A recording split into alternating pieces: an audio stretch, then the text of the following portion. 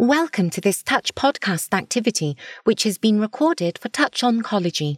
In this podcast, 3 internationally renowned multiple myeloma experts share insights into the unmet treatment needs for patients with relapsed or refractory multiple myeloma, the rationale for emerging protein degradation and immunomodulation-based therapies, and the latest data and ongoing clinical trials for these investigational agents.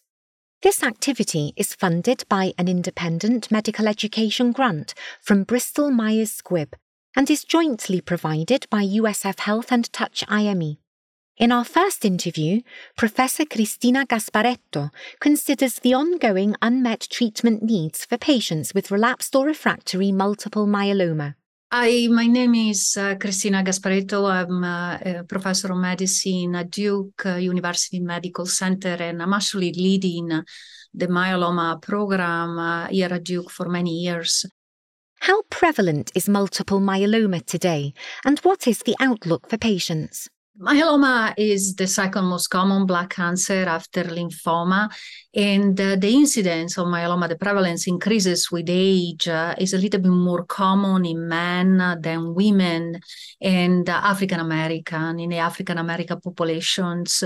So just in the US in 2023, we had almost shy of 36,000 new cases diagnosed with multiple myeloma, and unfortunately we still lose approximately 12,000 every year. The projected survival for patients with myeloma, if we look at the data of some of the registry data, is about 60% of 5 years relative survival, but this is, of course, increasing with the introduction of some of the new targeted therapies, some of the new agents. One of the reasons why myeloma remains an incurable disease because the heterogeneity of the disease, the heterogeneity of the clone. The majority of patients will start from a more indolent phase and then evolve to what we call the active myeloma. And for a lot of patients, we don't know the duration between the timing between smoldering and active myeloma.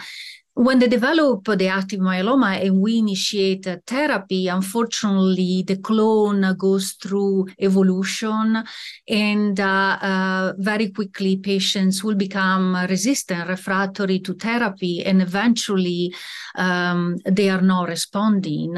So we are able to control the disease for a period of time, particularly in a newly diagnosed setting. But then with time, with multiple relapses, unfortunately, myeloma eventually becomes resistant, refractory to therapy, and that's the reason why we need to do more to avoid the development of resistance, the refractoriness of this disease. How has the treatment landscape for relapsed or refractory multiple myeloma evolved over time?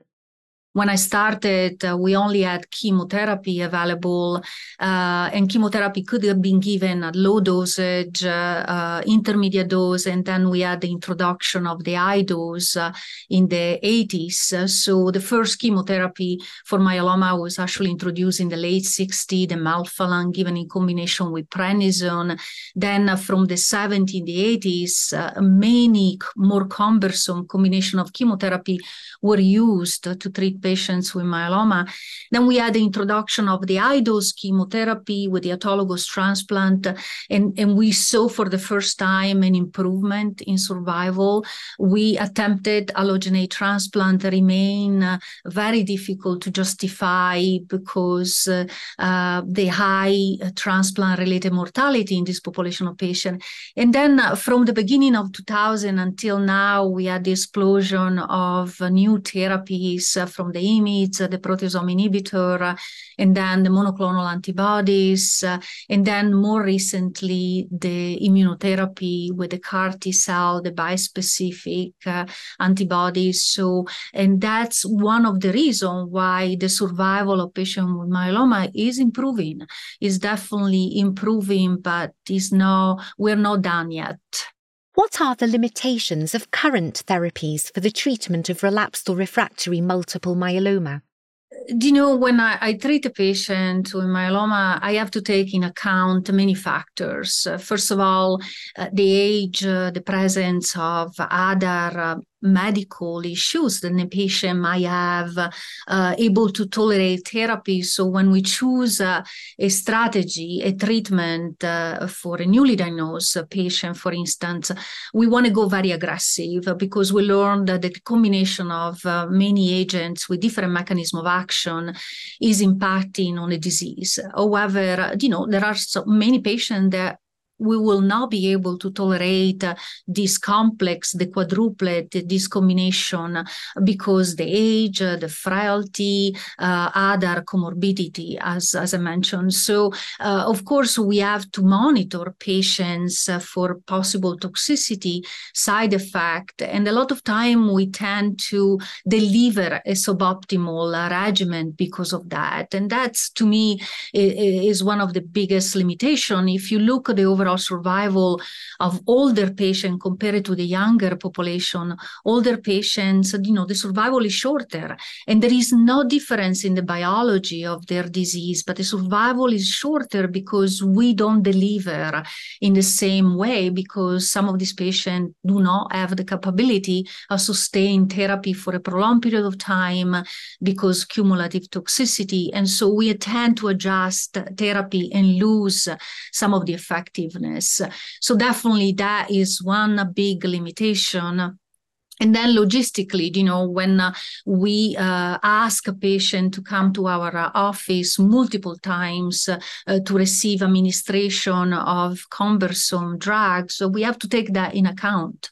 Are they capable to come once, twice a week for administration? And then one of the most important factors when we choose a therapy right now is also the proper risk stratification, how we're going to treat, and I hope this is going to happen over the next few years, how we're going to treat patients is going to be a little bit different based on the genetic of their disease. So we do have a lot of limitations, how to deliver treatment, how to adjust, how to manage toxicity, choosing the best treatment for different type of patients, and then taking account, logistically, how much are we going to affect their quality of life. If they spend all their time with us, we kind of lose in quality of life. So patients in the newly diagnosed, we can at times be aggressive. We use a combination of 4 drugs to control the myeloma. Later on, we kind of lose the capability of being extremely aggressive with some of our patients because they become more frail. We lose in toxicity, in quality of life.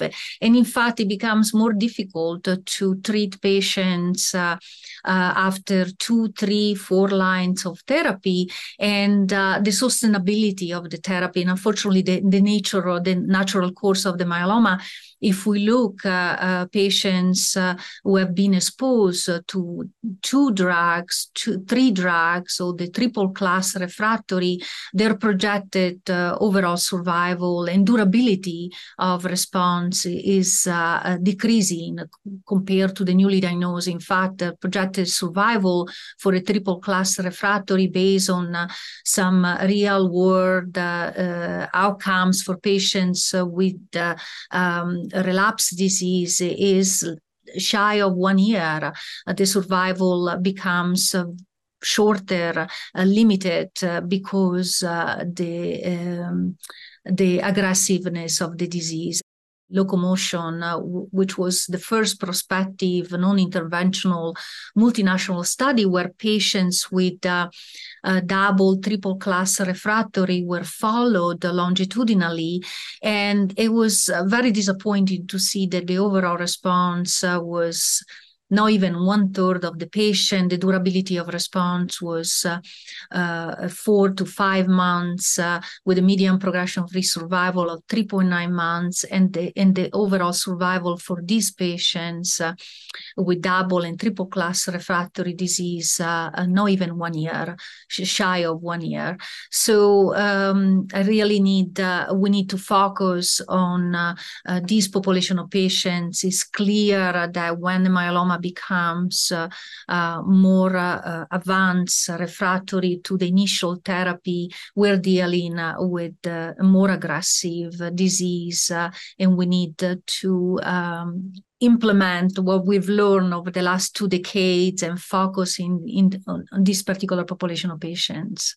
What do you think are the remaining unmet needs surrounding treatment options in relapsed or refractory multiple myeloma? So I think to improve the outcome of patient in the relapse refractory setting, we need to improve the outcome of the newly diagnosed, and we need to understand that patients with myeloma have different diseases, and we can't treat all of them in the same way.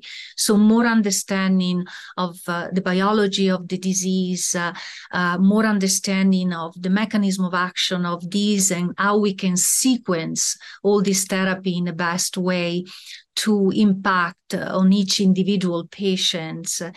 And I feel like, and I've been in this field now for over 20 years, that it's easy for us to treat patients with myeloma all in the same way. And I don't think we can do that anymore.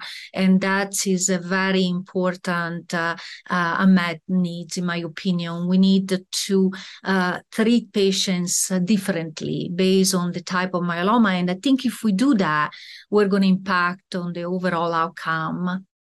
Thank you for sharing your insights, Professor Gasparetto. Now let's hear from Professor Sagar Lonial to find out about the rationale for investigational protein degradation and immunomodulatory approaches in the treatment of multiple myeloma. I'm Dr. Sagar Lonial. I'm Professor and Chair in the Department of Hematology and Medical Oncology and the Chief Medical Officer for the Winship Cancer Institute of Emory University in Atlanta, Georgia. Why are protein degradation and immunomodulatory approaches being trialed in multiple myeloma?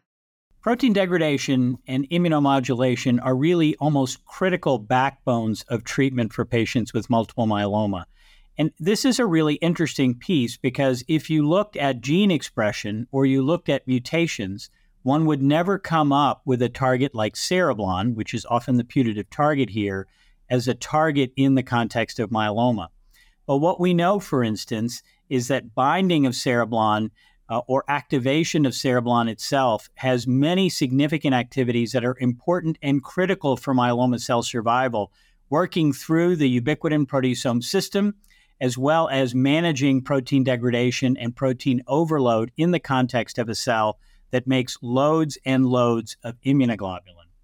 Furthermore, we know that the downstream proteins of cereblon, including Ikaros and Aelios, are critical survival factors for myeloma cells, and thus anything that can impact their expression or their levels can have a pro-apoptotic effect. When we think about targeting the UPS system, it is important to recognize, however, that the cell does have compensatory mechanisms to get around those processes, many of which historically have been thought to be mediated through proteins like HDAC6. And so while it's important that we target this system for myeloma cell survival or ultimately inducing death, recognizing that not all cells are as dependent on the UPS, and proteasome inhibitors, a major agent that we use to target the UPS, also has significant downstream on and off-target effects, including potentially neuropathy or cardiovascular complications. What is the rationale for using degradation-activating compounds in the treatment of multiple myeloma? When we think about using degradation-activating compounds for patients with multiple myeloma, there really is a twofold approach to doing this. There is the proteolysis targeting chimeric approach, where the protein again acts as a bridge between the E3 ligase and the target protein to induce ultimate polyubiquitination, which leads to proteasome-mediated degradation. And this is one approach that I think is certainly very interesting and does allow us to broaden the potential applicability of this target or this approach to many different protein within the cell. The more commonly used approach in the context of multiple myeloma is the monofunctional degrader or the molecular glue. And in this context, what really happens is the binding to cereblon E3 ligase, which then ultimately modulates the surface interaction binding proteins such as Ikaros and Aiolos, leading them ultimately to proteasomal degradation. This is clearly a validated pathway in the context of multiple myeloma and is a pathway that I think we're very excited about, have depended on for a number of years, and with newer agents in this class, we'll clearly see benefits both in terms of efficacy and hopefully improved safety. How do cereblon E3 ligase modulators target protein degradation in multiple myeloma? When we think about cereblon E3 ligase modulators, what we're trying to understand is what do they do and are they doing it differently in terms of directly binding cereblon? And as an example, we know that there are original agents in this class, such as thalidomide or lenalidomide or pomalidomide, and they bind cereblon, ultimately binding Ikaros and Aiolos, resulting in rapid downstream degradation of those two target proteins. But we also know that the binding affinity may vary based on the product. And so what we think about with the newer class of agents, and this includes agents such as iberdomide and mezigdomide, is that they bind with a higher potency and have differential effects on the downstream binders of these E3 ligases, such that the speed of degradation may be faster or the other downstream targets may be different, allowing for subtle differences in the ultimate efficacy of these agents. Now, this is really important as we think about the new agents, iberdomide and mezigdomide, because while they do have a similar mechanism in that they bind cereblon, the fact that they have been engineered to bind with different potency and have impact on different downstream targets besides Ikaros and Aiolos is really important because it does allow these new agents more pro-immune effects. And what I mean by that is more NK cell activation and T cell activation as a consequence of high levels of IL-2 secretion by cells within the immune system. The potential advantage of this is that they make better partners for immune agents, including monoclonal antibodies, bispecific antibodies, or even CAR T cells. And at the same time, because their binding affinity and speed of degradation is different, the adverse event profile may be different than we see with some of the original parent compounds in a similar class. And this means, at least in my experience, that agents such as iberdomide have a much different safety profile, seem to be better tolerated than some of the early generation agents, and in fact, agents such as mezigdomide may have differential penetration effects that really differentiate both of these two from their early predecessors. How do you think protein degradation and immunomodulatory agents in development for patients with multiple myeloma will impact future clinical practice? When I begin to think about how these new agents, particularly iberdomide and mezigdomide, will have an impact down the road, I think about their use in this era of immune therapy. And so I like to specifically think about managing patients who are receiving either bispecifics or CAR T cells, using them either in partnership or perhaps as salvage therapy after early progression in that context. We know that agents such as mezigdomide have better tissue penetration than many of the other drugs in these classes, and for that reason, their activity in the context of extramedullary disease is superior to what we've seen for other drugs that target cereblon. And we know that there are hints that these drugs are highly effective in high-risk cytogenetic abnormalities. And so when you put that together with the fact that many of these agents really are oral, they're easily bioavailable, they are potentially usable in older or frail patients, and I think will be good to move earlier in the treatment pathway, whether it's as part of induction therapy or maintenance therapy or even smoldering myeloma. These agents, I think, do broaden the potential applicability of agents that target cereblon and the downstream effects, both in terms of their anti-myeloma effects as well as their pro-immune effects. Thank you for that excellent summary, Professor Lonial. Finally, let's talk to Professor Sundar Jagannath for an update on the latest data and ongoing trials for these investigational protein degradation and immunomodulatory approaches. I am Professor Sundar Jagannath. I'm the director of the Center of Excellence for Multiple Myeloma at Tisch Cancer Institute, Mount Sinai Hospital in New York. What are the latest clinical trial data and ongoing clinical trials for iberdomide? I'm really excited to talk about a new immunomodulatory molecule, iberdomide. It is known as CC220 as it was going through the clinical trial. This was a multi-cohort, open-label, phase 1b/2a study of iberdomide as a monotherapy and in combination with dexamethasone. During the phase 1, there were 90 patients going through the dose escalation phase, and the doses ranged from 0.3 to 1.6 milligram orally, and it is given once a day for 21 out of 28 days, and dexamethasone once per week. The outcome was the recommended phase 2 dose was 1.6 milligram for iberdomide. In the phase 2 dose expansion, 107 patients participated.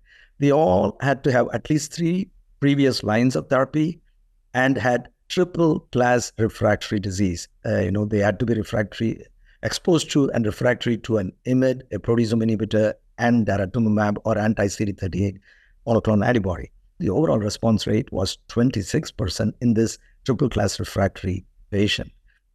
And the grade 3 or greater treatment emergent adverse events of more than 20% were mainly hematologic, neutropenia, anemia, thrombocytopenia, and leukopenia, and of course, because of that, some infection. The serious treatment emergent adverse events was noted in 53% of the patients. There were a cohort of prior BCMA antibody therapy exposed patient, and in that cohort, the overall response rate was 36.8%. And here, again, the treatment emergent grade 3-4 side effects were pretty much the same. A number of trials are ongoing with iberdomide in patients with multiple myeloma in different phases. There is a phase 3 trial called Excalibur in relapsed refractory multiple myeloma. This is a randomized trial comparing iberdomide, daratumumab, and dexamethasone versus daratumumab, bortezomib, and dexamethasone. The primary endpoint is progression-free survival, and the patient should have received 1 or 2 prior lines of anti-myeloma therapy. There are a number of phase 1 and 2 trials in which they have combined iberdomide with different agents. There is iberdomide and elotuzumab and dexamethasone, iberdomide, carfilzomib, daratumumab, and dexamethasone, iberdomide as a maintenance therapy following autotransplant, either up front, the patients who had not received VGPR or better after exposure to lenalidomide, or following salvage autotransplant with melphalan 200 milligram per meter square. It is also in combination with cevostamab, which is a bispecific antibody directed. Cevostamab is a bispecific antibody directed against FcRH5 expressed on plasma cells and anti-CD3.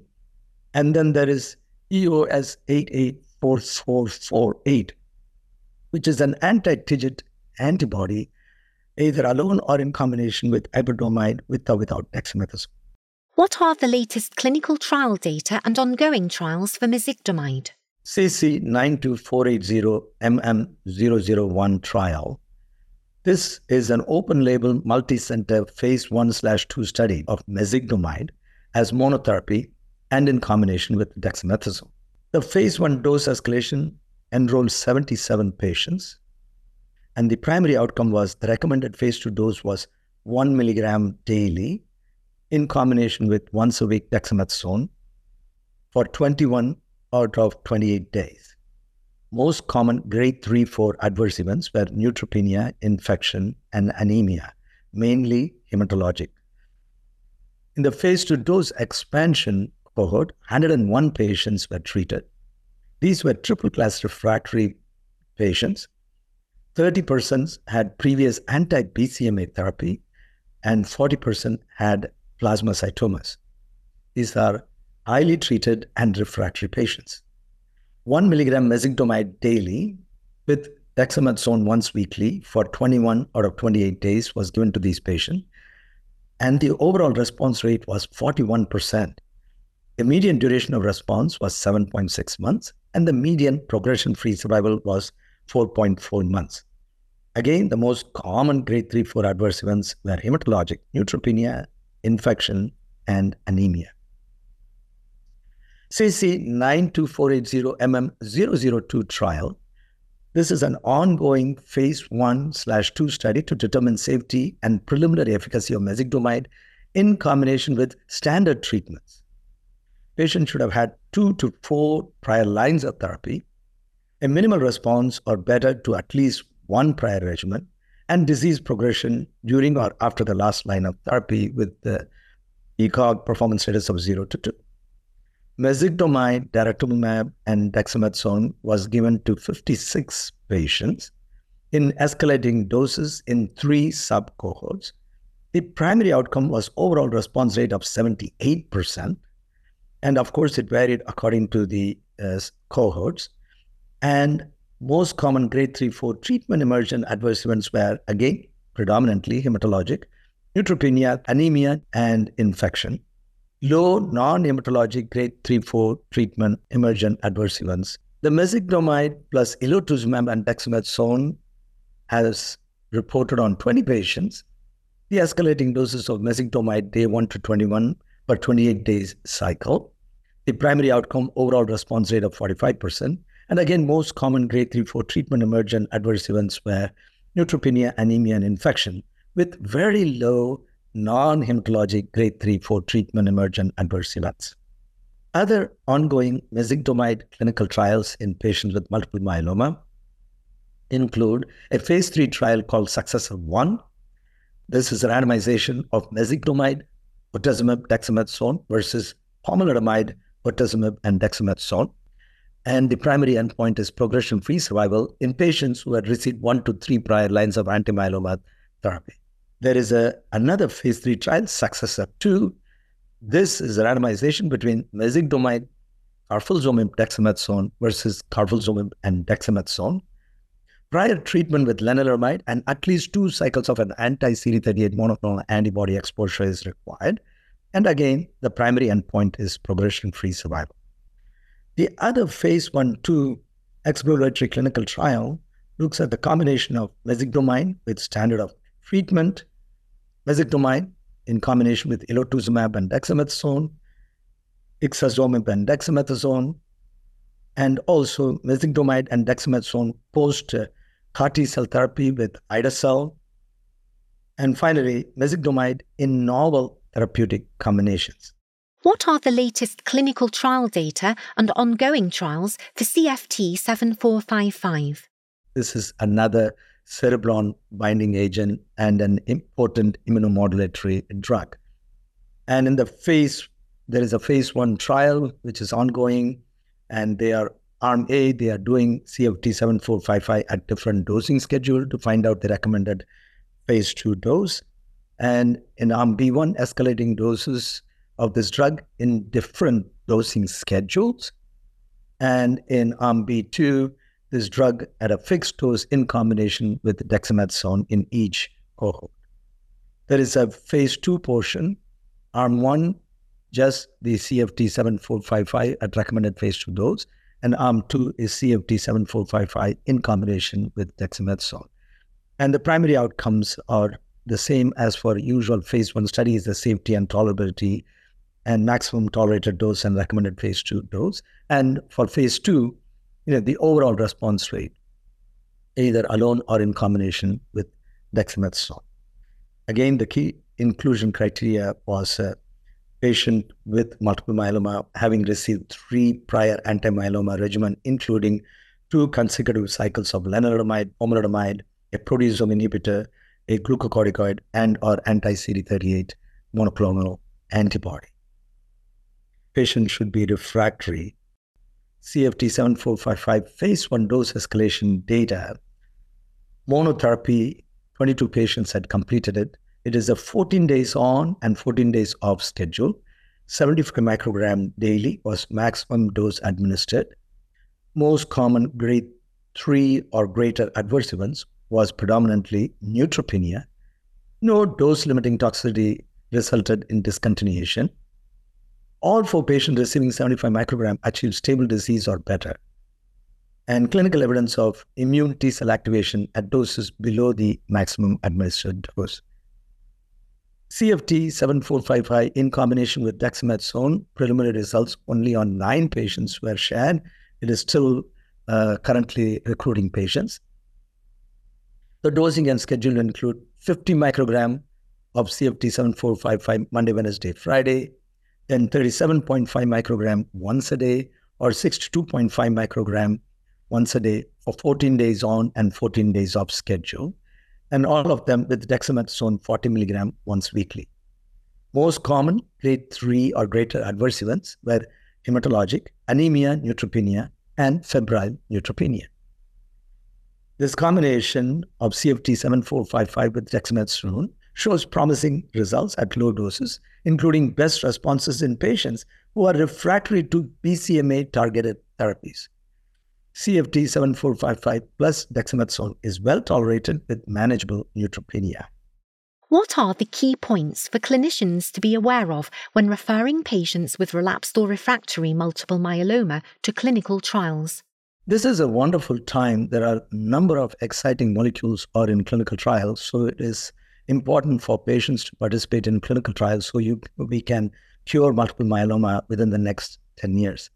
But obviously, there are limitations to enrollment because multiple myeloma often occurs in elderly patients with comorbidities, and myeloma also causes renal impairment. And along with coronary artery disease, etc., in this elderly population, there is a limitation for patient eligibility. 40% of newly diagnosed multiple myeloma in the CONNECT-MM registry were ineligible for randomized clinical trials. Approximately 72.3% of relapsed refractory multiple myeloma patients in routine care didn't meet eligibility criteria for one of the 6 hallmarks randomized clinical trial. Then comes the patient circumstances. When a community oncologist wants to refer a patient to a center which is at certain distance in order to participate in a clinical trial, the distance for the patient becomes sometimes insurmountable, especially for elderly patient to go back and forth, ability to travel, and their support network. And also, it depends upon the design of the clinical trial, how frequently they have to have the appointments, and whether this entails any hospitalization, and how they will be taken care of in case of any side effects are encountered. NCCN encourages any patient with cancer to participate in a clinical trial. But in myeloma, because there have been several new drugs coming in, and many of the drugs are going through, being approved drugs are going through an earlier phases of clinical trial to be incorporated early in the disease, the patients are also segmented. You'll have to know whether the patient is newly diagnosed. There are certain clinical trials they are eligible.